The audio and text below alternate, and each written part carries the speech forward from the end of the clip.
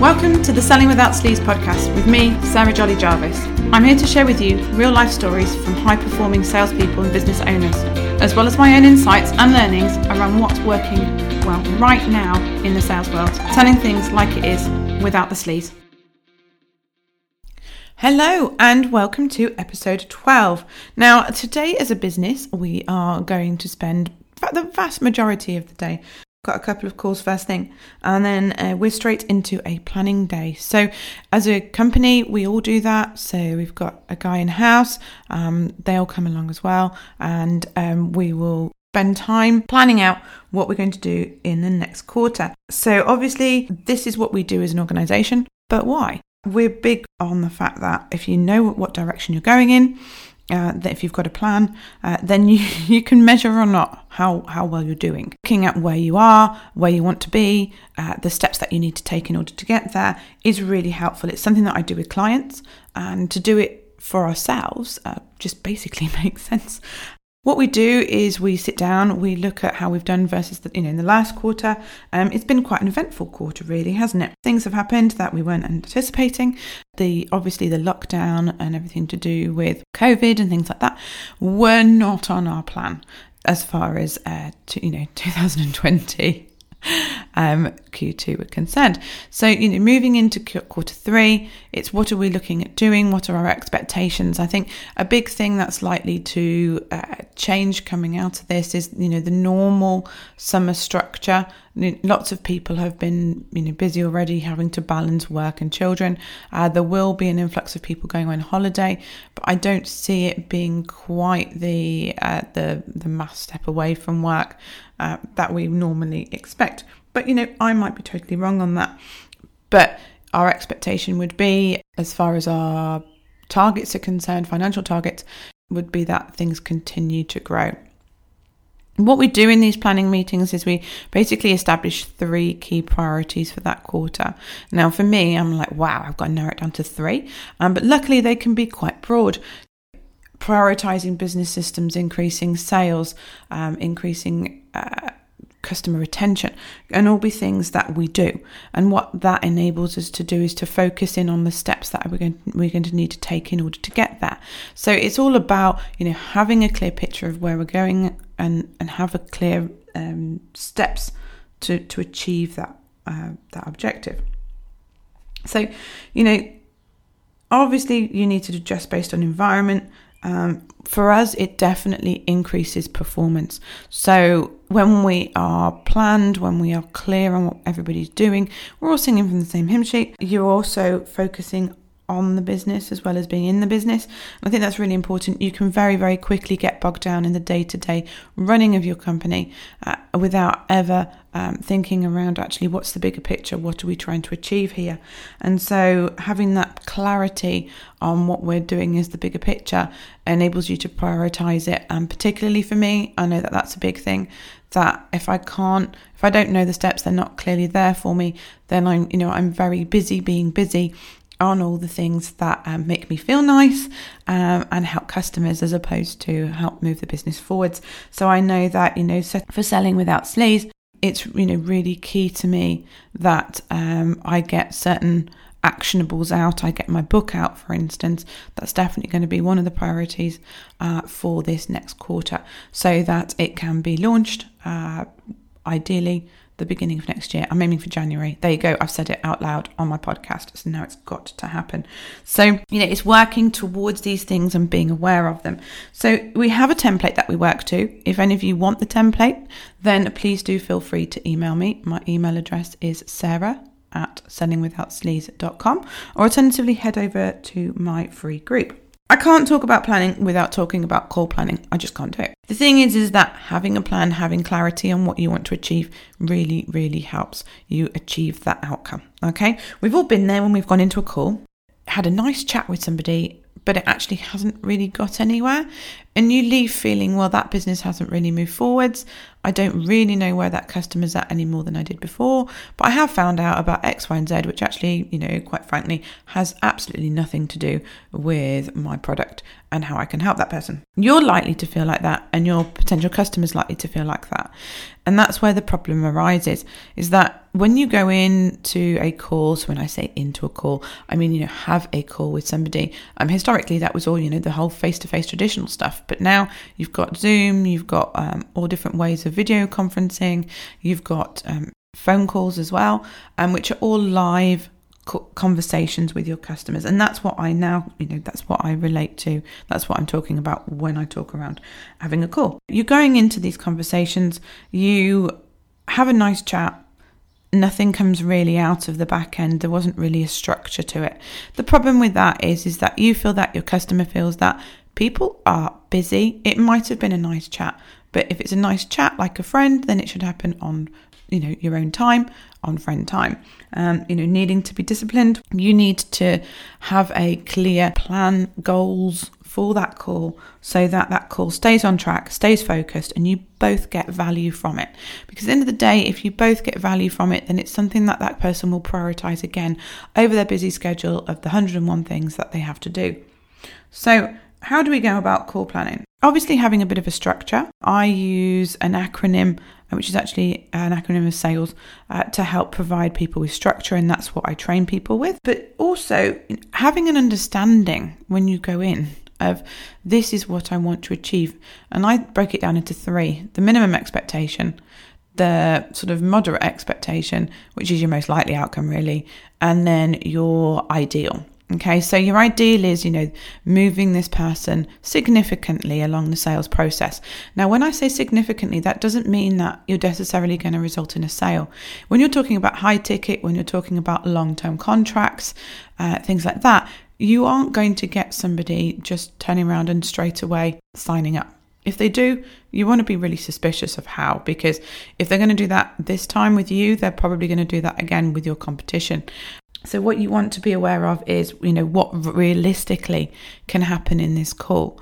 Obviously, if this person's throwing their money at you and they want to buy, then yeah, great. I do remember once somebody in the medical devices, it's a guy who wasn't the most, he was all right. He didn't do amazing. He was sort of middle of the tables as far as his sales were concerned. He definitely wasn't the above and beyond kind of people, but he was a solid player. He went in one morning to see a client. It was an account that he hadn't secured. It was a competitor account, but you keep in with these accounts. You stay in touch so that when they do come up for renewal, they're thinking about using you. You've hung around when you haven't been used, so just imagine how useful you could be to them when you are being used. And he walked in, and it was very, very fortunate that the last conversation this person had was with his competition, telling them that their performance was just not good enough anymore.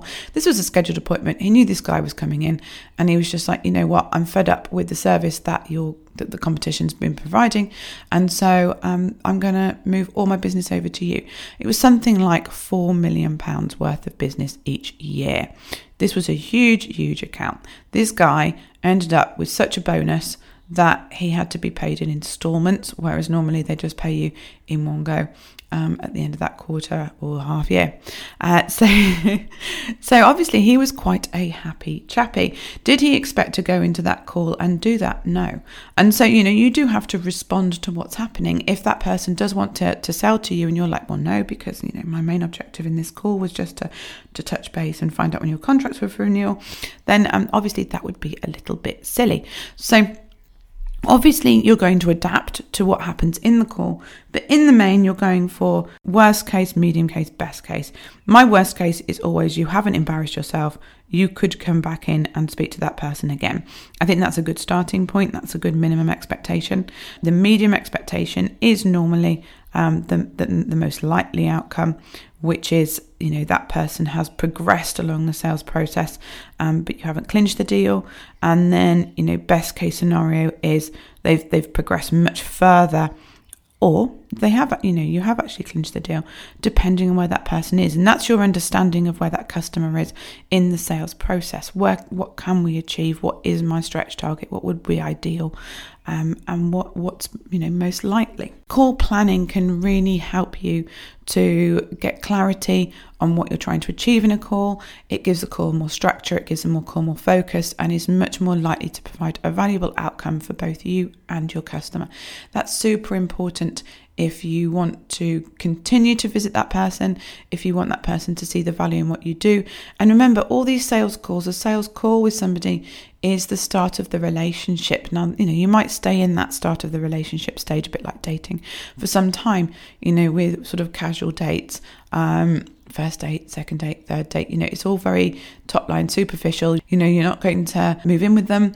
It's very, getting to know you, and that you might stay in that phase with a customer for quite some time, particularly if their commitment is higher. But the important thing to do is to understand where you're at and, manage those expectations accordingly. If you can provide value, then this is the beginning of your relationship, and this person associates you with providing value. It's not just a case of, that was a nice chat with that person.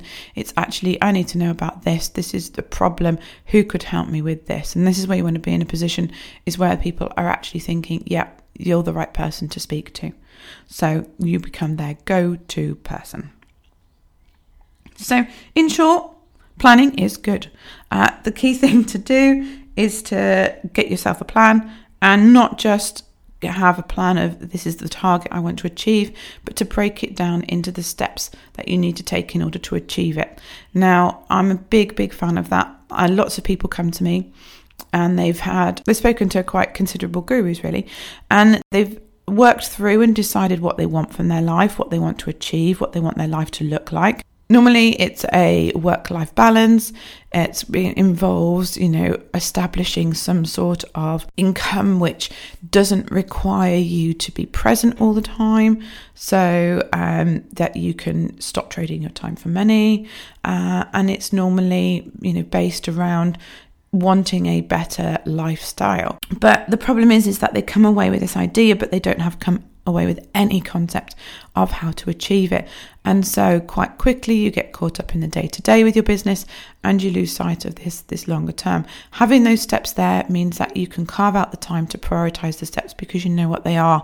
When you do not know wood for trees and you're sat there thinking, what on earth am I going to do now? How am I going to achieve this? It's not the nicest of feelings. You're not clear on it, and so you can't get going. So what do I do when I've created this plan? Well, actually, I take that information and I would then put those steps into Asana. Okay, so when I say that I would, it's because this is the first time I've used Asana for this. I haven't been using it as much. I've been using Trello, but I have moved over to Asana because, I was told to. Martin thought it was a really good idea and was very adamant I should give it a try. I was very adamant I shouldn't, but it turns out he was right.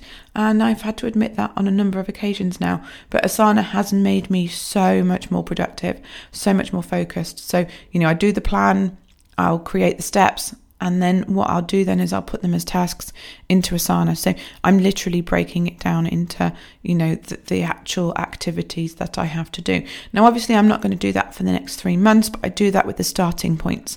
And that's what I do with my clients. When they come on one of my programs, is we look at the bigger picture, and then we start with the basic steps that we need to take, and those foundations that everything else are going to be built on. So then that way you keep building and building and building off the same thing. So that is how I do it. You can do it in a number of different ways, but the key thing is that this bit of paper, this bit of work doesn't just sit there and do nothing. It's on your desk, you pin it to the wall, you put it on a whiteboard, you do whatever, and you never actually refer to it, and you never actually use it. That's not what's supposed to happen. It's not supposed to be buried.